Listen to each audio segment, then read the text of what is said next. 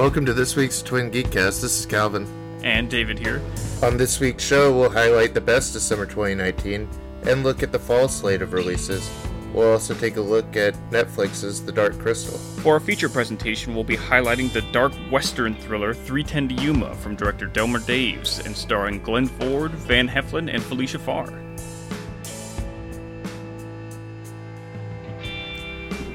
The water shut off in our apartment complex early this morning, and I didn't realize till I was already in the midst of using the bathroom, so...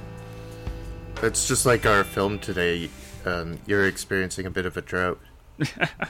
It is just unfortunate. Luckily, I was able to get enough water from the taps together in empty gallon jugs that we had to, like, get the flush through at least enough. Like, It didn't flush, like, all the way, but I hope you're going to edit all this out. Is it like you had to go explore your own morality, and because of that, it provided you with, like, ample water to flush? No, it was just... There's a little bit of water coming out of the end there. It was still very drought-like. I have not finished exploring my morality. No. I think you just need to figure out who you are as a character and come to terms with your conviction, and then you'll be blessed with endless springs of water. Well, it just really sucks now because I can already feel my hands getting sweaty from, like, doing this in general, like being in a stuffy room. And I've got, like, a scented candle in here as well that's kind of heating up the room a bit because it's a little smelly. And so I'm going to be really sweaty after the podcast here and not able to shower or even wash my hands to get all this off. I'm just going to be a sticky mess for the rest of the day. That's how I usually do the podcast, as a sticky mess anyway. So. Well, I feel like that's just the thing, because you can't have, like, a fan running or anything going on, and there's just, like, the tendency around, like, the heated computers and such. It's impossible not to be a sticky mess. Yeah, I mean, it just is in general, as a human. I think, yeah, that's a good way of looking at it. Humans are just, like, by nature, sticky messes. That's true. We're messy, sticky people. There's no new releases this week, so later in the show, we'll be going through a different kind of box office throughout the whole summer, looking at what happened. Mm-hmm. And I have that broken down into some categories, which I guess we'll hold till then. Yeah, that's good that you've highlighted most of that, because I did not. I've been a bad boy and did not do my homework. Yeah, I think you've seen only 3 of these that are in here, but that's better than I thought. So. That sounds accurate, and better than I thought too. That's more than I usually do. I left the house this summer. At least 3 times. Yes.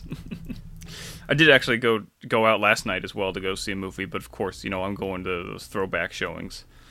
How was you saw Out of the Past? Yes, Out of the Past I saw, because the local theater here is doing a kind of noir dreamy festival thing. They're doing every Monday night. So, like, next week they have Robert Montgomery's Ride the Pink Horse, which I'm hoping to go see as well. And the listener won't know, but all your screen names are basically Build the Gallows High. Sorry for doxing you on the show, by the way. Oh, I mean, it's in my Letterboxd profile as well, and I don't think it's on my Twitter, but you could find it very easily. I'm pretty sure it's part of my WordPress name, so, I mean, hell, it's on the site already. I'm still trying to dox you. Let's see. I haven't been to anything real exciting this week, but I am looking forward to our fall releases. Yeah, I mean, with the rolled foot, I can't blame you for not leaving the house. It's hard to move. Mm-hmm. But yeah, the fall releases look a lot more exciting. Is that what you want to talk about first, or summer? Yeah, let's look at the fall. Okay, fall releases first. So, I think October is the more packed one. Is there anything going on this month, though, that's a little exciting? Oh, God, I can't remember actual release dates. I just have, like, a list of things. This month we have, this coming week, we have It, Chapter 2. Right. So, I feel okay about the original It. I'm not sure how I'll feel about this. I feel like the buzz has been reduced, but the casting is so good, we'll have to check it out. Yeah, the first one was one as well that I'm like, I was kind of iffy on, because it does feel like a very generic modern-day horror film.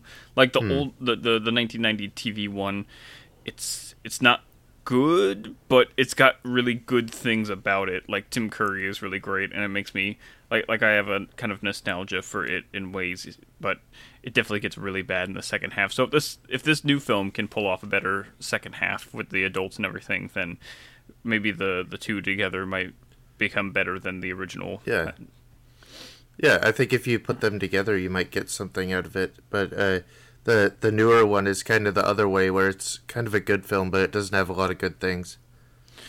Yeah, I do might end up going and see the second one though, because I did see the first one with a group of friends back in my hometown, and they were asking if I wanted to go again because I happen to be going up in the area again pretty soon. So I might actually. Now that you all are adults and you're going to relive your fears of childhood.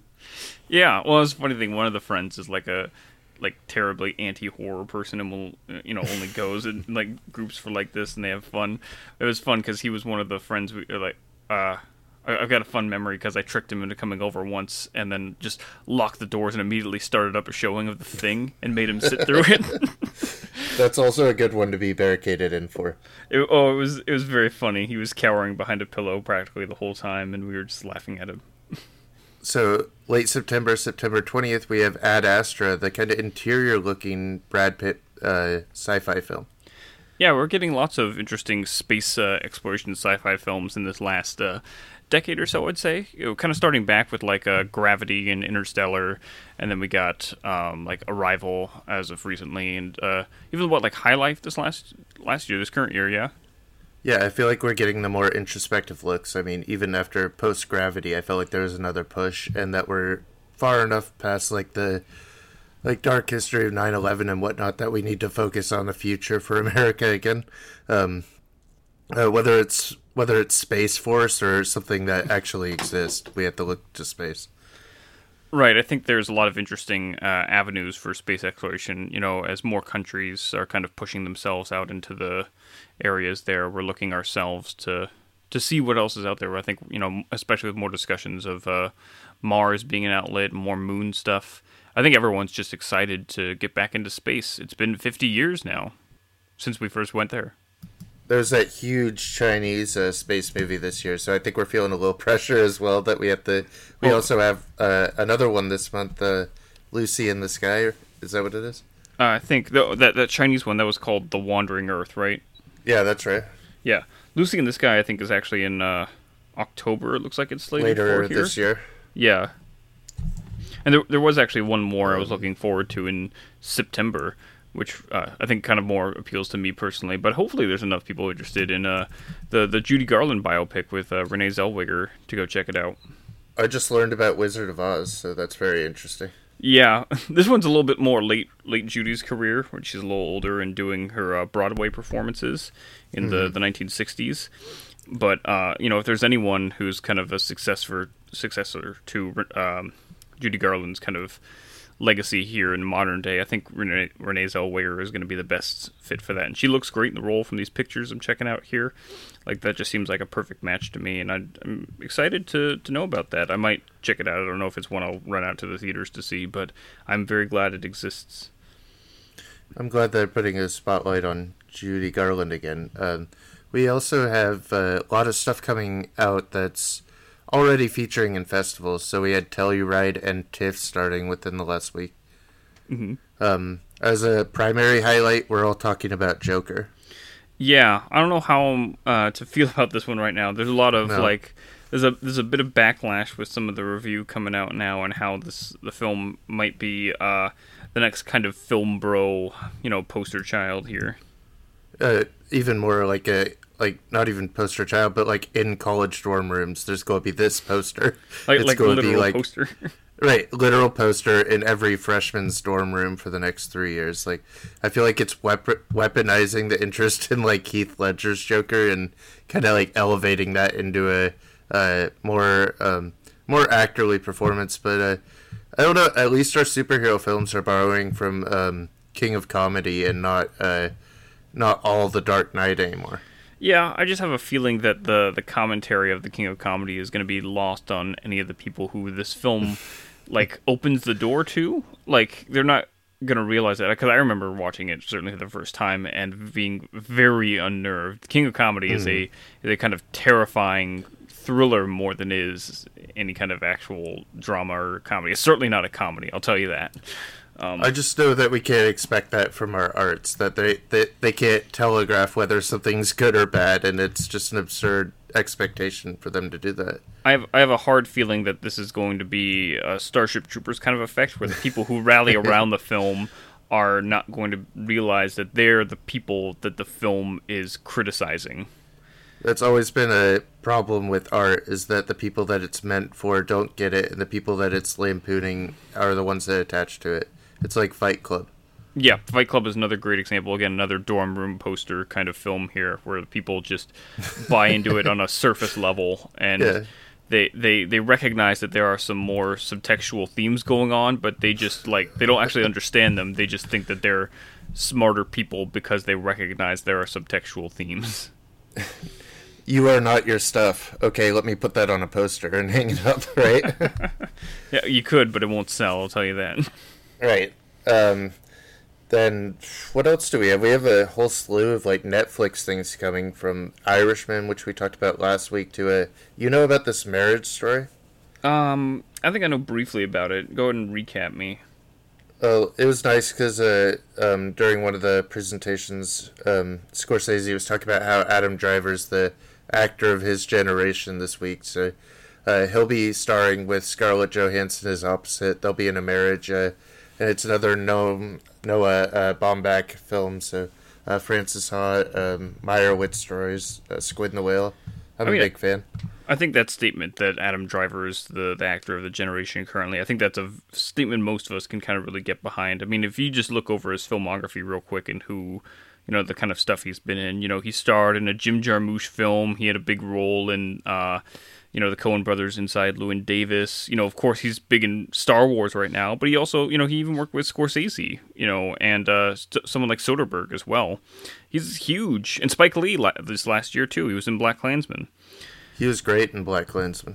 Yeah, so Adam Driver really is. He's, you know, it's kind of amazing considering where he kind of came from and how he ended up here as the kind of biggest and most important actor of the current one. I love Adam Driver, you know. Do you know how good of an actor he is? He went into a black film that's about black representation. It is the main takeaway the press took out of it. So you know what to take from that.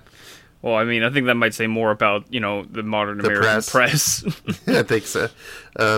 In Dead Don't Die, he had this energy, like, don't ask me about Star Wars, and that was kind of like an on-running joke that he had, like, a keychain they had to get permission for, and Disney wouldn't do it, and he did it anyway.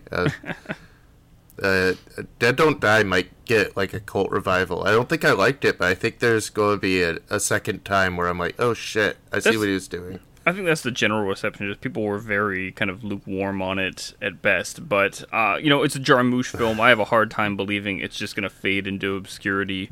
The ratings on IMDb are terrible, but... Man, nothing happens. There's nothing in the movie. I mean, I don't see how that's a problem. They're playing movies where nothing happens. You know? Yeah, I think so. There's something here. I bet there's...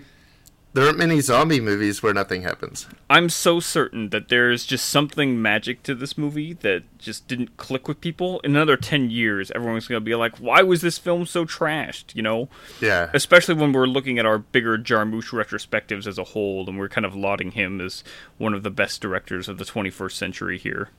I swear, after a second showing, it'll jump right up my Jarmusch rankings. I promise. I think it has to. Yeah. We also have Parasite, which everyone's already seen because it's online, right? Yeah, it's you know, it's got that good rip that someone did, and you're a bad person if you're watching it right now. You should just wait till it comes to the theater.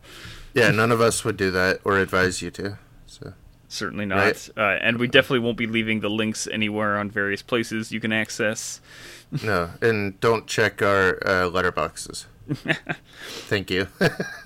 But yeah, Parasite won Palme d'Or this year. You know, another great film from Korea over there. From What's his name? Bong Joon-ho or something? Bong. Yeah. I'm gonna let you butcher this one. Awful. I'm gonna let you butcher this one. Awful. But anyway, yeah, it looks like an actually great film, especially from his last one. You know, kind of coming from Okja, which was kind of a terrible piece of shit to hear. Awful movie. The worst movie on Netflix is Okja. It's pretty bad, but I'm sure, like we said with Parasite, you know, there's going to be lots of cult, you know, lovers of the film, you know, people who appreciate it, because it's a, you know, from a great director. My favorite thing about it is that it's the best Great Gatsby movie that exists. Not that I've seen it, but I just assume that's what it would be. Oh, you know mean what I Parasite? I thought you were talking Yeah, about yeah. Oak. I thought you were talking about Okja, the best Gatsby. Not quite, not quite. But Parasite, it asks a lot of questions like who is the actual parasite? It might be the rich, right, that are living on top of these poor people. A great Korean film has all the elements you want out of a Korean film, but I guess I'll have to see it. Mm-hmm. There's a couple of things. I think along with that, in October, I'm even more excited for The Lighthouse coming from Robert Eggers here. I should probably watch The Witch in anticipation, shouldn't I? You should. It's on your Vudu there. I know. I put it on there. I have so much lined up for October already. I gotta add more new stuff now. Great. You got to be able to push something for The Witch, which I think might be the best horror film in the last 10 years. I think that's fair. I think that's only deserving, especially since Eggers has only made this one other film before now. So it's just, man, I always have such a hard time paring down like my Halloween list every year. So does yours have a theme, or is it, what do you have? There's a little, I mean, it's kind of tricky because I have a lot of stuff that I revisit every year, lots of classics and films that feel like the holiday to me, more specifically than they do, just horror in general. And so, but at the same time, I'm trying to balance it out with lots of new stuff to add to lists, so I can find future stuff to revisit. Like this last year, I watched, Hausu for the first time, which is this crazy, energetic Japanese horror comedy film. And I'm like, well, that's insane enough to put on the list to watch all the time. Hausu's amazing. It is. Hausu's so amazing, you got to put it on. So. There's really nothing like it. It's just so batshit insane and, like, out of this world. Very fun, very easy to watch for the content. But this time I do have something of a kind of recurring theme. I've got, like, a ton of Boris Karloff films that I'm aiming to get through this time because I'm feeling like going through all those kind of classic monster movies. Yeah, so cut any of those off and put in The Witch. You'll be okay. I might cut off some more older ones. I don't know. The other part is, just getting a hold of some of these, is going to be a little tough to find. It's not like, I mean, there's a lot of these I can watch through Shudder. I found, it's going to have access to a lot, which is a great streaming service, for horror stuff. My list will mostly be, my letterbox name is Month of Terror 2019 Cthulhu's Sea Shanties from the Deep, so that tells you kind of what it is.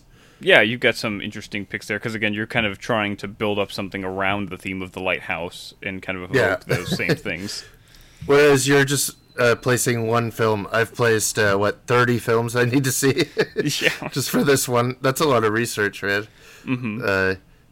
I'll be getting to a couple new other things, too, which, like, Midsummer, of course, he's like a contemporary of Ari Aster. That's the only way I could fit that in, right? But, right. Because you didn't get a chance to see it in theaters, and you just decided to wait it out till now for the Halloween season.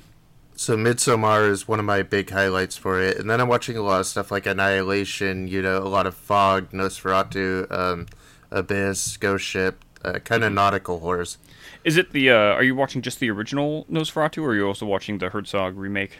Only the original this time. Oh, okay. Well, maybe that's another one to include if you wanted. But the original is, of course, an absolute classic, very, stunning silent noir. Or, silent horror.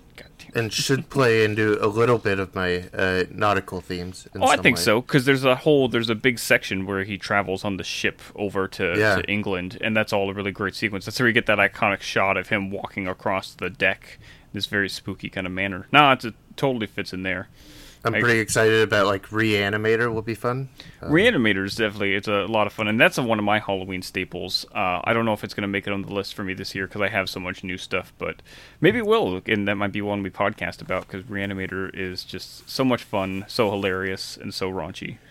And then we're all going to do that De Palma picture, Phantom of Paradise. Yep, that one should be a lot of fun. Rock and roll musical kind of thing with, Phantom of the Opera kind of things going on there. Looks like a lot of fun. I think it's both new for me and you, and we're talking about having Tyler come on and educate us about us after he became our diploma savant. I know. I felt like Fancy held that title very proudly for a long time, and then Tyler just like steamrolled it in a week. Sorry, Fancy. Yeah, he just. Sorry, Graham. Yeah, he just watched almost all of the De Palma filmography, and had a very thoroughly enjoyable time doing that. Otherwise, we have things like Knives Out and Motherless Brooklyn are two I'm looking forward to. Yeah, those seem like some big, interesting ones here from big names here. Edward Norton making his directorial debut with Motherless Brooklyn, and Rian Johnson coming off of the heat of Last Jedi to make something a little more, easygoing, I'd say. Knives Out looks like a very kind of simple thing, just a kind of whodunit with some fun. Yeah, it could be fun. Yeah, I'm excited to see him. We got new trailer for Jojo Rabbit today, which is looking better for me. Yeah, I hope Disney doesn't butcher the release of this, is the only thing. Yeah, I got nervous when they said they were screening it, and Disney had a lot of objections. Like, what are they going to fund after this? Yeah, what, we can't make fun of Hitler now? That we're drawing a line in that? I thought that's all we could do. There's a lot of backlash lately as opposed to what we can and can't say about Nazis for whatever reason. Yeah. I don't know. Over here in Portland, we had a lot of trouble with those guys. Uh-huh. It's dumb. I mean, they're still out there. It's very strange that they even exist still. I thought it would just be, why would they exist? Well, it's all the air of the current political atmosphere kind of allowing them to come out of the woodworks and be their bigoted selves in the broad daylight. And it's dumb, and we'll all condemn them in another by the end of the next couple years here, it'll all they'll fade back into obscurity, and they'll be shamed, and we'll have forgotten about them. Other than that, my highlight for the fall hopefully is Ford versus Ferrari. Yeah, I don't know how. I mean, I'm not as excited, I think, as anyone else in the world is for this one, but it seems like people are interested. I think it'll have at least Best Actor nominations behind it. I'm not totally sure how it will go with the direction, but we're going to find out. Yeah, I don't know. It's just, I guess, these racing pictures, I'm not interested in racing to begin with, so... Or it's James Mangold directing this one, so... That's right. I mean, actually, that's kind of perfect transition point, because I don't know if you remember, but James Mangold directed the remake of 3:10 to Yuma. Yeah, I was thinking about that earlier. That'll be interesting to see what he can bring to Ford versus Ferrari. Yeah. Do you have any opinions on the remake of 3:10 to Yuma with Christian Bale as well? Let's get to that once we're in that part of the podcast. I do though. I feel like we're running long as is, but I think we'll be fine. We don't have any limits here, do we? No, I don't think so. I'll keep going for a while. We'll make it an hour and a half podcast. Okay. That's good because our movie is pretty conversational in itself. Hopefully we'll have enough space for it. But what did you think of this summer? Well, I thought it was a very hot summer. I thought it was a little uneventful, both movie-wise and my life-wise. Yeah. There were a lot of shootings this summer. Very depressing summer. There was that as well, yes. Even recently. Lots of Texas shootings at that. We just had one not too long ago. This is a very political podcast this week. Yeah. Let Texas succeed. So, what movies did you like? Did I like any movies this year? I guess I've liked... All right, I'll give We're starting with, okay... Let's give a summer window, so May to Labor Day. So Rocketman's included. So. Yeah, I think that's insane that the summer box office season lasts so long. Yeah, essentially it's just like as soon as movies start getting good, that's when summer is. Right. That's what it kind of feels like. Oh, okay, now we're there.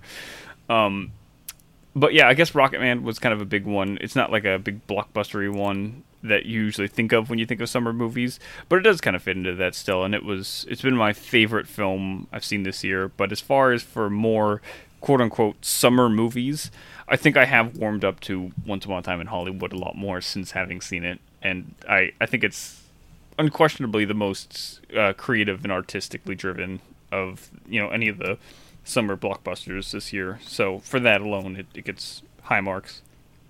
Of the three you saw, is that your favorite?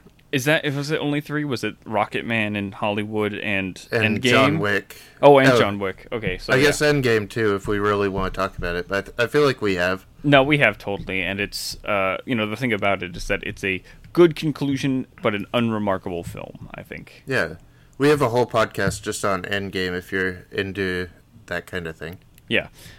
No, I would say Hollywood was not my favorite. I would say Rocket Man definitely struck more of a chord with me. Forgive the pun.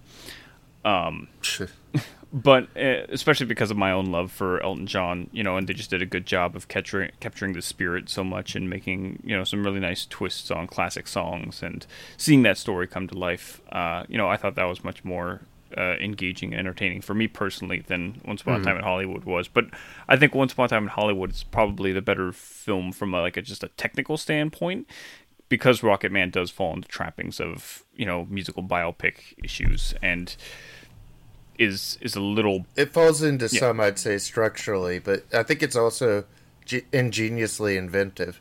Yeah, but by no means is it just stuck in those trappings. No. It definitely finds a way to break off the shackles in some really creative moments. Again, we did a whole podcast on Rocket Man as well and sang its praises.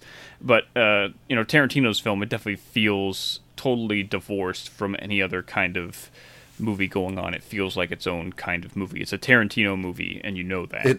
It genuinely feels like a movie from '69, which is a great compliment to it. Yeah, I mean, you definitely see that in the aesthetics, I think, and, Tarantino really pours his heart out into making a film that feels like, something of the time and, really capturing that time period that he didn't live in necessarily himself, but he did certainly through movies, and I think that's kind of the message there of Once Upon a Time in Hollywood. And you've also seen John Wick to round off our most critically acclaimed movies. Yeah, and John Wick was a bit of a disappointment for me because it just gets way too stuck up its own ass, I think, as far as lore-wise and stuff going on. It's lost the heart that the original film kind of contained so well.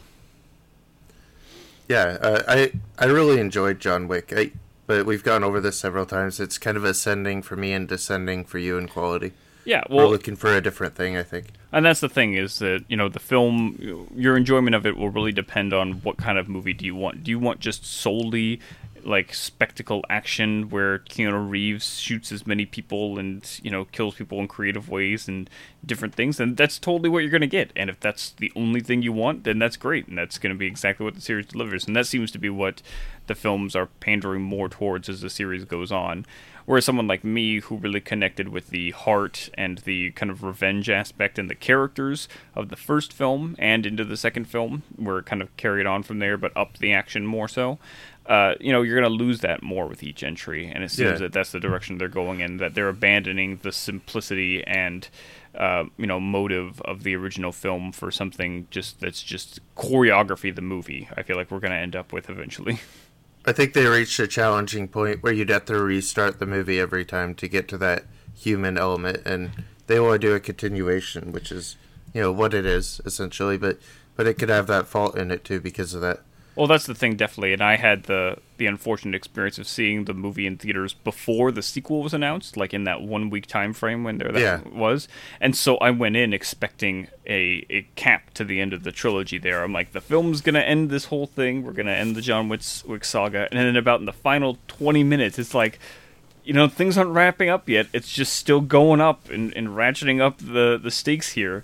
How are we going to conclude all this? We're not going to conclude this? It's just going to keep going? Okay. And it was I guess because they had always talked about it as a franchise before release, I was really expecting the continuation. Mm-hmm. Well, there's always talk of a TV series spin-off with the Continental, but yeah.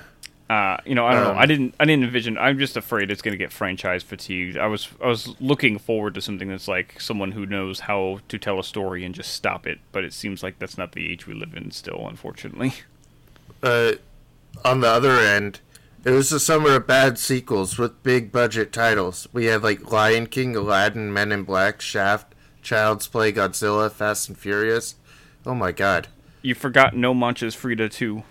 Oh yeah, No Manches Frida 2 has a sequel finally, which we covered extensively for 4 months without knowing about the film.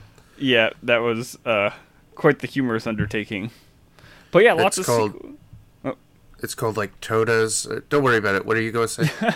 I was going to say there are lots of bad sequel reboots kind of going on right now that we're still stuck in this loop of. That's, I think, when we look back at the history of film for the late 2010s here, that's kind of what we're going to remember. We're going to remember the kind of how was, I don't want to say artistically devoid, because there's lots of great indie stuff going on still, as we can see, especially through stuff like A24, who's really giving voices to, actual artistry. But as far as for actual studios go, they're really doubling down on just the same old same. And that's the extent of our Lion King coverage. For art house films, like you say, at A24, we have Farewell and The Last Black Man of San Francisco. Mm-hmm. Which I know Tyler had high praises for lately. He finally got to go out and see it. Yeah, it has really amazing cinematography. I don't feel like it has good storytelling, but that's kind of Tyler's niche anyway. Otherwise, the summer was filled of horror films like Crawl, Ready or Not, Midsommar, 47 Meters Down, a few others in there, but Crawl and Ready or Not stand out. Yeah, again, I mean, I didn't go see any of these, of course, as you know, but in general, horror has really upped its game in the last 10 years. I'll say 10 years. Yeah. And again, we're looking forward to great stuff in October, like we talked about as well. So lots of horror, big horror fans out there have plenty to eat up here. And Ready or Not, also, I just saw this week, so quickly it kind of carries on to the recent theme. Like last year we got, what was it, like Tag and Truth or Dare and Game Night all in the same year, and it's kind of on that premise that a night at the theaters could be like a family game night outing.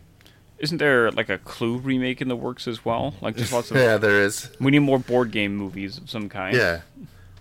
This one, Samara Weaving's really excellent. Andy McDowell is her in-law, new what do you call it? Mother-in-law. She's a lot of fun in it. It's kind of lit, sickly green, which I don't like, but the rest of it's really fun. Mm-hmm. Andy McDowell, of course, you love, because Groundhog Day. Yeah, of course. I think she's America's sweetheart. She always has been. And she never got the role she deserved. No, I agree. After the 90s, things just kind of dropped off. So when you mention her name, I'm like, what? Oh, she's still a person. That's right. Yeah, she's a person, and she's still funny in this. On the other side of it, we do have one thing that I think children will look back on and see. This was the beginning of, like, the nostalgia of my childhood for 2019. Like, my daughter. There's Dora, Toy Story 4, and Detective Pikachu, all pretty remarkable kids' films. I think what's really remarkable about it is that they're kind of things from our childhood in a way a little bit too there. Yeah. I grew up with all of those properties in some way or another. So, yeah, to me it feels like the definitive, like, bringing back to a new stage of childhood. Like, I feel like my daughter's generation gets their first movies right now. Mm-hmm. It's just interesting to see how seeped in nostalgia we really are, that some of those aren't going to carve themselves. Like there's no equivalent of, like, I'd say something like the Lego movie. I think that was kind of a benchmark of children's entertainment that would supply the foundation of childhood nostalgia to come in later generations. I think that's one that stands out to me in the last 10 years. I think they're all built around what happened with the Lego movie. And we just got the Playmobil movie this week, which is just a Lego movie but no personality, just like the toys are. Well, there's so many of that. Like they had like the Ugly Dolls one as well, not that long ago. We had Angry Birds. Mm-hmm. There's so many. Secret Life of Pets was bad. Mm-hmm. There's so many like that. That's just obviously trying to coast off the success of something like the Lego Movie, which was genuinely inspired. And then you still sort of like the sequel, I recall. Yeah, the sequel was pretty good earlier this year. Already forgotten, but I don't think it always will be. I think it's because it was targeted toward young women, and the press don't love that. Mm-hmm. I don't know. I don't imagine them doing like a third one of those. No, I don't see it now. But I think they have to go another way with it. They'll find another license to attach to it. They'll justify it somehow. Mm-hmm. Dora is pretty exceptional. That came out. You said you enjoyed that one, taking your daughter to that. You think that's... does she watch the show at all as well? No, she doesn't have any interest in the show, so it really surprised me. She was pretty edge of her seat for the whole thing. That's interesting. Maybe you just need to show her, like, Indiana Jones then. Yeah. And she'll enjoy that. She already... Well, walking out of the theater, she spoke fluent Spanish, so mission accomplished. Dora taught my daughter Spanish, and saved her future. So thanks, millennials. Another thing we could be nostalgic about, we have a new season of Dark Crystal. Oh, yes, that's something else to talk about. I think I briefly mentioned it on the podcast last time. I don't know if you kept that bit in, but I spent a good 5 minutes trashing the original movie. Why do you hate it so much before we get going? Because it's all terrible. There's terrible work within, like, the puppet design is awful for the Gelflings, and there's, like, it's just the most basic kind of hero's journey story, and it was so disappointing to see from someone like Jim Henson. But from what I hear, the TV show just, like, actually puts effort into those things. It's I wonder if you could call it a hero's journey still. It's not quite. It's like a tense political thriller, maybe, a very dark. It has a really dark essence to it. Kind of lives up to its name finally. The Gelflings, and what do you call them? The suckers, the Sekis, Skeksis. I think that's what my wife gives me a bad time because I called them the wrong thing all weekend. Well, that's a whole, mispronouncing things is a hallmark of this show. So by all means, go ahead. I accidentally called them the Sexies at one point, which she really took exception to.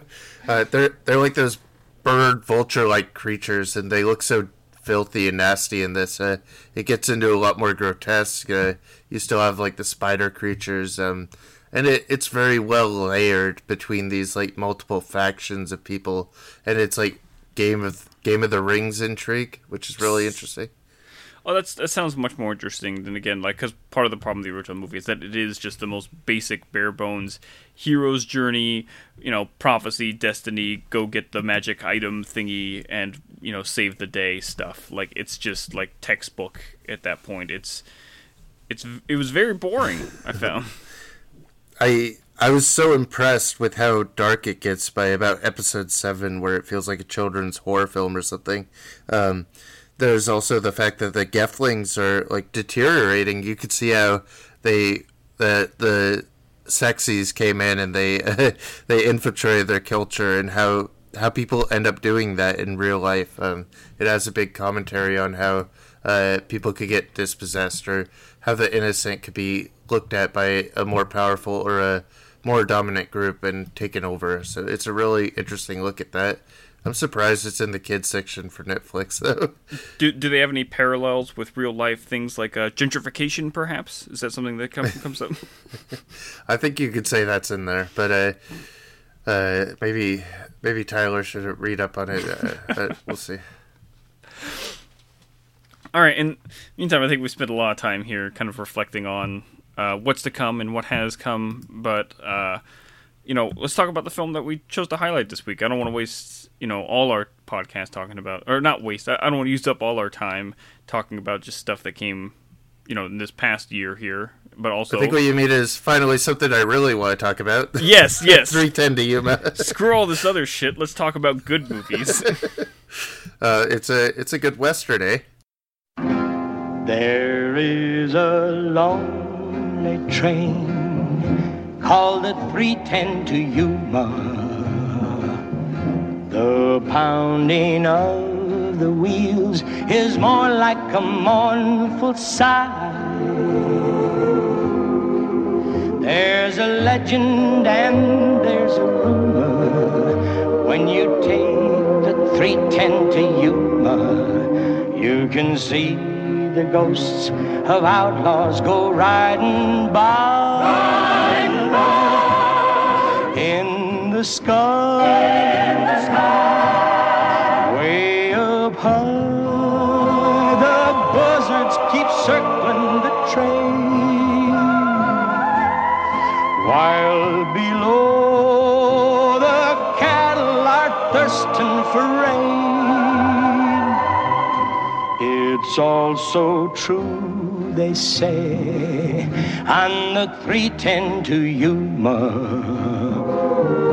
A man may meet his fate, for fate travels everywhere. Though you've got no reason to go there, and there ain't a soul that you know there, when the 310 to Yuma whistles its sad refrain. Take that train, take that train.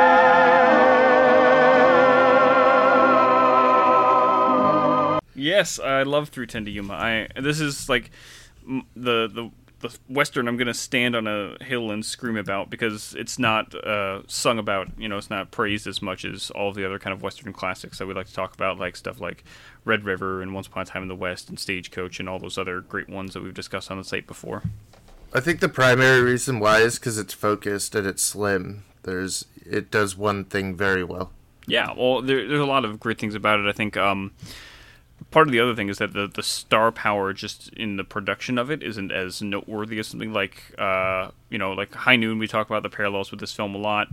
But you got someone like Gary Cooper and, producer Stanley Kramer behind the helm of that. So there's some real, oomph to the process there. Whereas someone like Delmer Daves here and star Glenn Ford, who is a very noteworthy star, but he's not Gary Cooper. It's just not as recognizable name, so it kind of gets overlooked.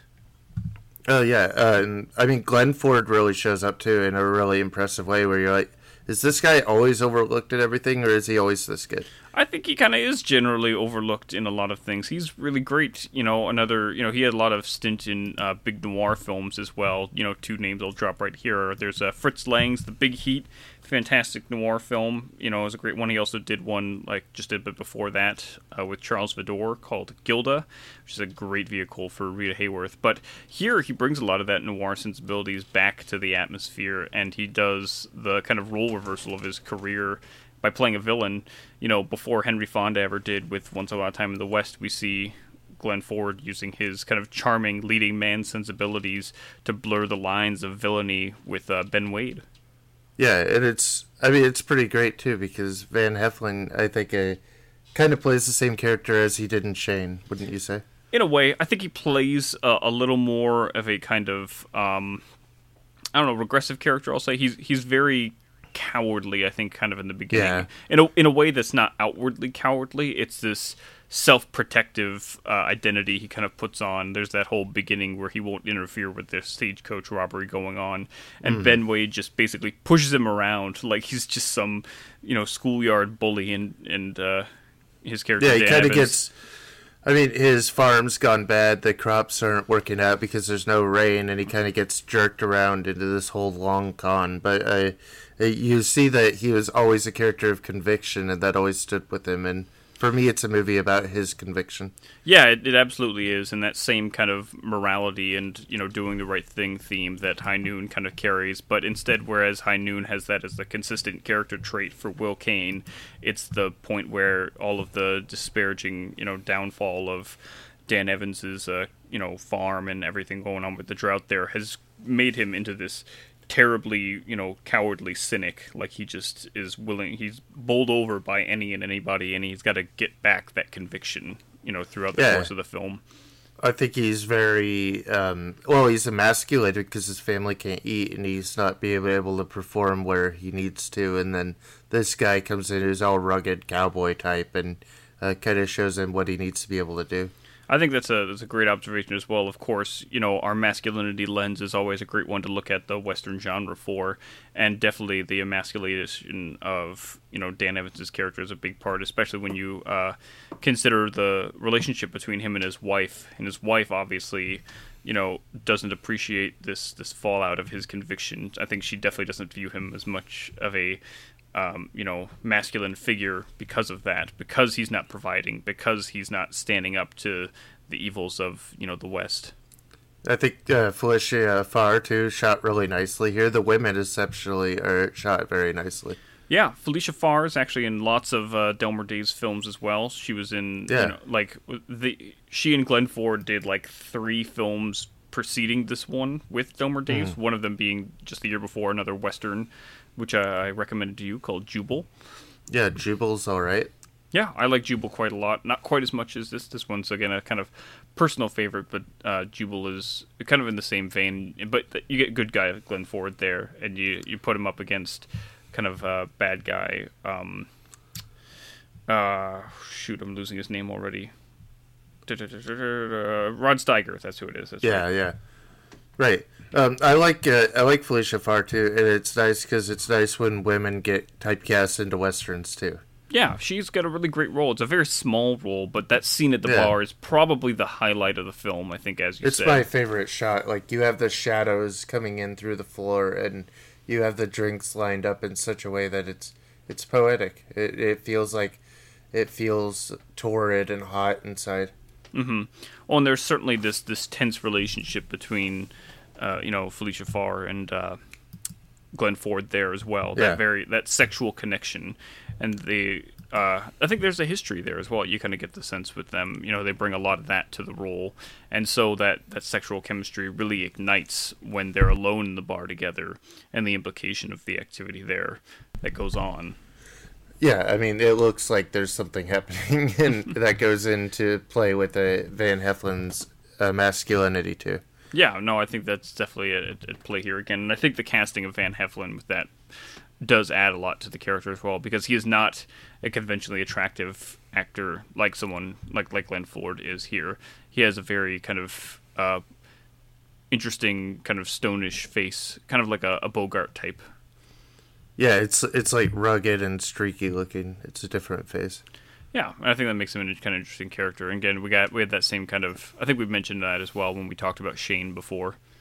Yeah, and he plays well to that type here in Shane. Mm-hmm. He's a great Western figure. I think again another kind of overlooked one. Van Heflin's not an actor anybody talks about. He's not. No. He's not usually a starring person. You don't think about him in that light, but he does well. He really holds the film. He drives the film for the most part here. Him and kind of Glenn Ford take turns doing that, but he is just as important a player here as Ford is. Yeah, I think an important thing to highlight is, I think part of why you love it, it's such a noir film. Yes, it is extremely noir-like. I'm not comfortable enough saying it's noir enough to say it's a noir, but it has so much of the aesthetic and feeling and cynicism of noir. It's the closest Western I can think of that borders on noir like that. They're usually like diametrically opposite in genre conventions there, but they really converge here.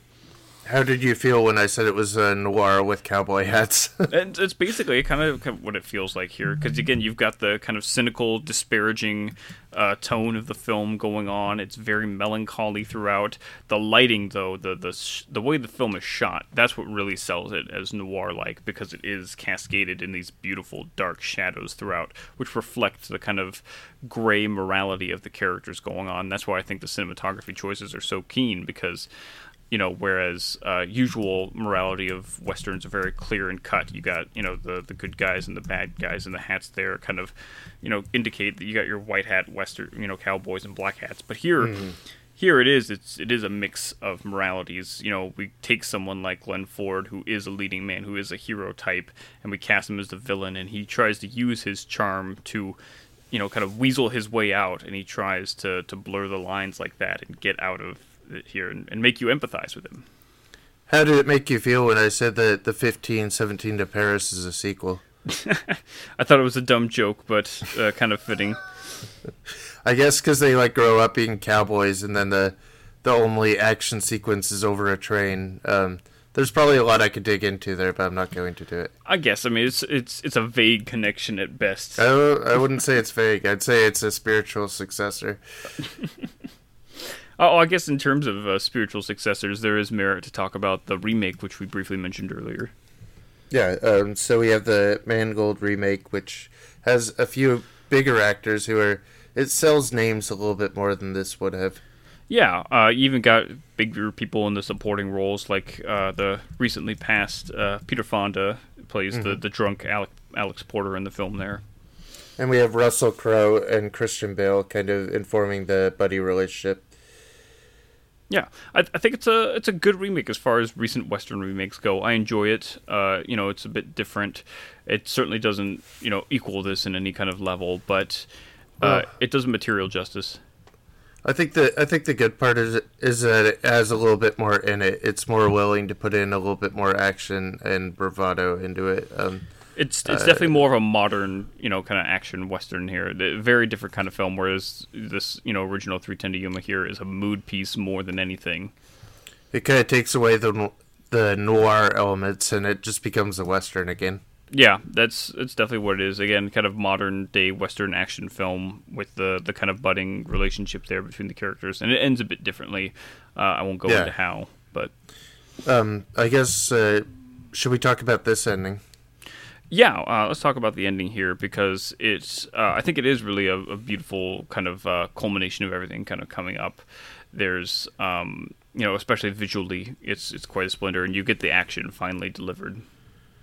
Because you're waiting all film, and it's like a ticking clock, just like it was in High Noon. Yeah. And so you're anticipating it. It has like the enunciated strings, like the single strings, like ticking down the clock, and then we finally get to, what's in the title, the 3:10 arrival of the train. Well, and like you said, it is very similar. Both, titles are based on the time that, they're waiting for. Right. Both literally times that a train will arrive. There's lots of, not nearly as many clocks here, but there are a couple instances of clocks that we get to see as we kind of click closer to time in 3:10 to Yuma here. Yeah. The same themes about rising up to duty and, doing, your moral obligation. And you got that kind of cynical tone to it. There are a lot of parallels here, but they are very different feeling films, again, because of that very melancholic tone that 3:10 to Yuma presents. And once Dan finally becomes a man of his own conviction and is able to kind of set things right and help the guy, it's the most optimistic Western ending I've ever seen, which kind of leaves a bad taste in my mouth. But it's also mawkishly sentimental in a way that it's okay. You feel good. They ride off on the horse over the sunset. That's what it is. Sort of. It definitely does a 180 tonally here, but I think personally, awful. I thought. I have to disagree because I feel it's very Really? deserved. Yeah, I feel it's very deserved because we have that character arc of Dan Evans' character here. He's really earned that good ending. He's earned the rains that wash away the drought at the end of the film there by revitalizing himself as a man. I just feel like films should end like in a way that's consistent with the rest of the movie, I guess. Oh, I mean, then you don't have change, I think that's. I think you'd find you disagree with that if you look back at some of the kind of important things. Look back at something even as iconic as Casablanca. Casablanca ends on a different note than it, starts with. It ends on a more romantic kind of note. It is inconsistent. Rick Blaine's character does have a major character arc change. So here does Dan Evans. Mm-hmm. I think the important thing is that the cinematography is so great that whatever I dislike, it's forgivable. It's an absolutely stunning film. That's the thing, is that the ending, even if it's not something you agree with, it's not enough to sour the whole experience, because it is, again, the majority of the time, it is that kind of melancholic, somber film, and you can kind of just put it on to sink into the mood. And I think one of the big things we've yet to highlight that really contributes to that, even more than the cinematography, is the score and the music of the film. Especially that intro track, which you say is your favorite. Yes, so the Frankie Lane theme for 3:10 to Yuma, I think, is the best theme song of any Western film, just period. Both the classics and the Italian ones and whatnot. Yeah, I think it's better than all of them, personally. But wow. I mean, it's good. Yeah, and mostly talking about, like, the actual vocal themes here. Like, I'm not going to compare this to any Leone stuff. That's not fair. No, I mean, Morricone, every Morricone song is better than this, but this is good.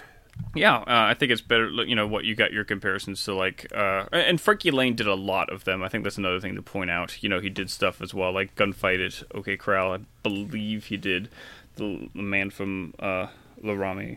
Mm-hmm. I'm going to correct myself if I'm wrong. But the big one as well, the kind of the joke one to talk about, is that he did the theme, the kind of iconic theme from Blazing Saddles. Huh. Did he? Yeah. Okay.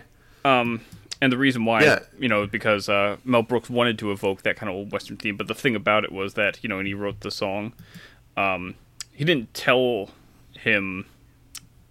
Frankie Lane that it was a comedy Western. He just had him sing it straight.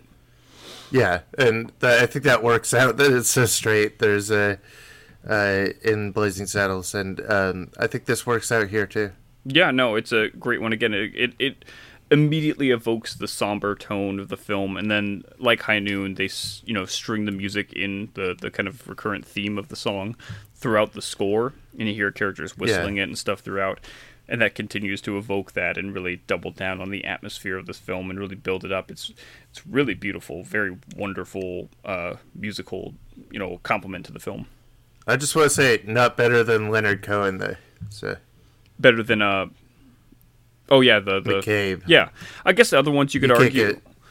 Like I could hear an argument for like the Magnificent Seven theme from Elmer Bernstein. People really like that one a lot, and I like the opening to The Searchers a lot. But this one just really, I feel like it perfectly sets the tone for the film, and I love listening back to it, even outside the film. It does, and it is listenable outside the film. Mm-hmm. It's just a really great Western theme. And again, kind of evoking the same thing with the trains as well. I think we mentioned this briefly, is that Western films are just generally better with trains. They are. I mean, the train is a great component, and here, especially the shot of the trains here, really stunning with all the smoke. Yes, I guess to go back to talk about the conclusion of the film, where we do get all the action. We run through the gauntlet of gunmen, getting to the train, and then there's that really beautiful moment where they're walking up to the train to get on and jump on, and the combination of the black smoke from the chimney of it, as well as the steam coming off of the wheels and everything, just to evoke, that they envelop them in this giant cloud. Yeah. And it's really stunning. Something about the steam cloud almost implies the aesthetic release that you're about to get from the rain. It's really beautiful. Mm-hmm. It is, and so again, that's another thing where I'm like, I don't know how you can't get behind the ending. It's just so beautifully done, and especially it's just because it's optimistic. I don't like westerns to ever end in optimism. I think it's really stupid. But that's it. See, I kind of feel the same in the noir sense, and that's where it kind of betrays that. But again, I find westerns in general, not counting the spaghetti ones, of course, they are generally more optimistic and upbeat, and they're very, embroiled in this idea of American optimism, of the time. That's when, idealism is its top. Versus, of course, your preference for the Italian ones, which are the exact opposite in their cynical attitude towards the West. Yeah, my idea of the West is very violent. So, Well, and this thing is that's where these 50 films, these 1950s films, started cropping up and becoming more cynical, more revisionist. Stuff like High Noon, which kind of rejected the idea of, the consensus of everyone doing their duty and rising up. You got stuff like The Searchers coming out a year before this, which definitely doubles down on the revisionism and, the questionable morality of the West. If it is an optimistic Western, I want to be optimistic about the West and not just one guy's conviction and characterization, I guess. This isn't really optimistic about the West. I mean, eventually it yields crops at the end, right? But that's, it's not good. Well, it's not, unlike many other Westerns, 310 to Yuma is much more central to its character conflict than it is commentative about the West as a whole, as a concept, as an idea, as a mythology even. But, it's definitely centered on the morality and the characters there. Again, it evokes back to High Noon, but I think not quite on the scale that High Noon achieves with its discussion of morality and, using the iconic Western marshal as this archetype for that. Yeah, it's not quite the 1525 to Paris, but it has interesting ideas. Again, I understand why this film may not be as recognized. Again, especially because of how much I've referenced High Noon, and you could see it as potentially derivative, but it is very different. It's very derivative. I think all the best parts are from High Noon. I think they're very different. I think, again, because the best parts I don't think are for High Noon. The very dark cinematography, the musical choices they're very different, but they are in a way married to some of what High Noon kind of paved the way for. I think High Noon is definitely the benchmark film there. And if 310, it could not be made without High Noon, I should say. Mm-hmm. I don't think it would have broke the mold in the same way that High Noon was able to if it was made and High Noon didn't exist. It wouldn't quite be the same, and it doesn't carry the same themes as heavily as High Noon does, with its ties back to McCarthyism and the real-world analog of that.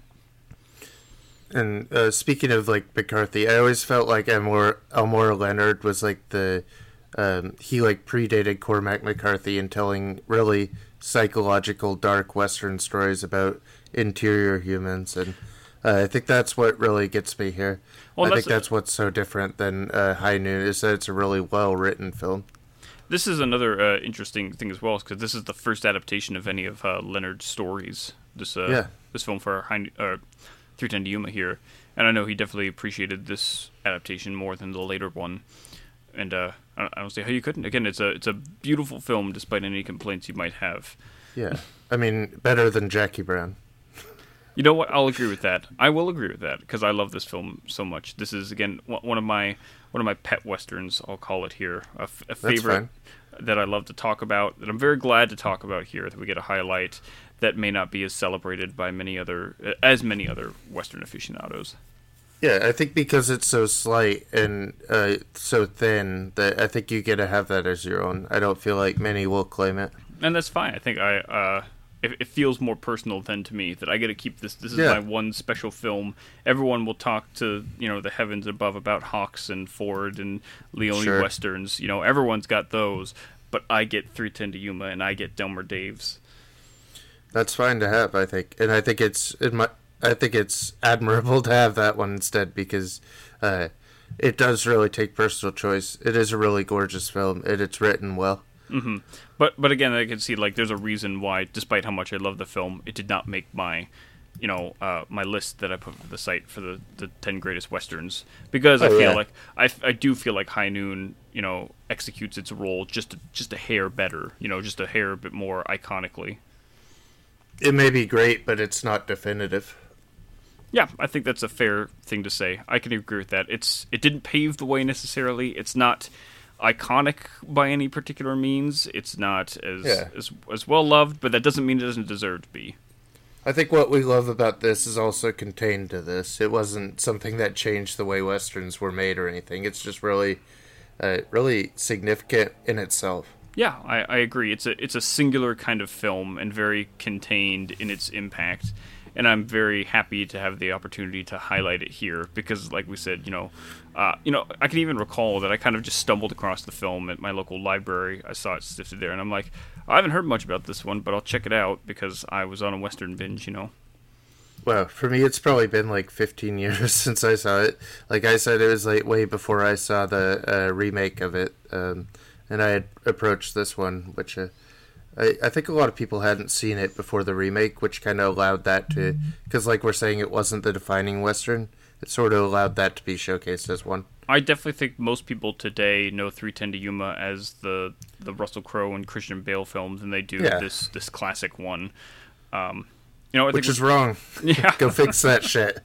It's on Criterion. It is a beautiful version, so go do it. It's a beautiful rendition. Again, the same with the other one with a Jubal as well. I'm just very happy to have access to both of these. You may have only watched it once every 15 years, but I've already seen this film a couple times this year alone, let alone what I watched before. Because I love it. How would you rank it against our other westerns we've gone through? This is, let's see here. I actually have. So we've done Shane, Red River. Red put River, it above them. Great Silence. I would put this above Red River only slightly because Red River has a weird framing device that I don't like. I don't like the book framing device of it and the weird time jump that's just kind of poorly handled. But as far as scale wise, Red River really ups the ante there. Red River is an all-time Western. Outside of it's kind of one trip up there and really could rank among the other great ones there. But it is slightly below stuff like Shane and Great Silence. It's in the same ranking there for me. I love 310 to Yuma in the same way. But what Shane and what Great Silence do in terms of thematic material is far greater than what 310 is. 310, again, is a very humble film, I will say. I'd put it below Red River and above the Wild Bunch. Yeah, I think that's fair. Again, for those people out here who did not hear, me and you are not the biggest celebrators of the Wild Bunch, though we still greatly appreciate it. It's true. I mean, just because it's at the bottom of our list doesn't mean it's bad either, because we've only covered westerns that we like so far. Well, that's the bottom of the list that we've discussed so far. We'll talk about other westerns, I'm sure, that might rank below... Maybe the remake of this someday. We don't know, right? Oh, if that's still going on, Mel Gibson's remake. I don't know. The remake of 310. We'll get to that one day. Maybe that if too. we run out. I don't know. We'll never run out of westerns, man. There's so many to talk about. There's so many great ones, and it's our favorite genre. So I'm always glad when we could get together for it. But The Great Silence is better. Go watch that instead. I wouldn't say instead. Watch them both. Yeah, go watch it first. Then watch Shane. Then this one, maybe. Just watch all the westerns, just like we have. Go watch westerns. They're good.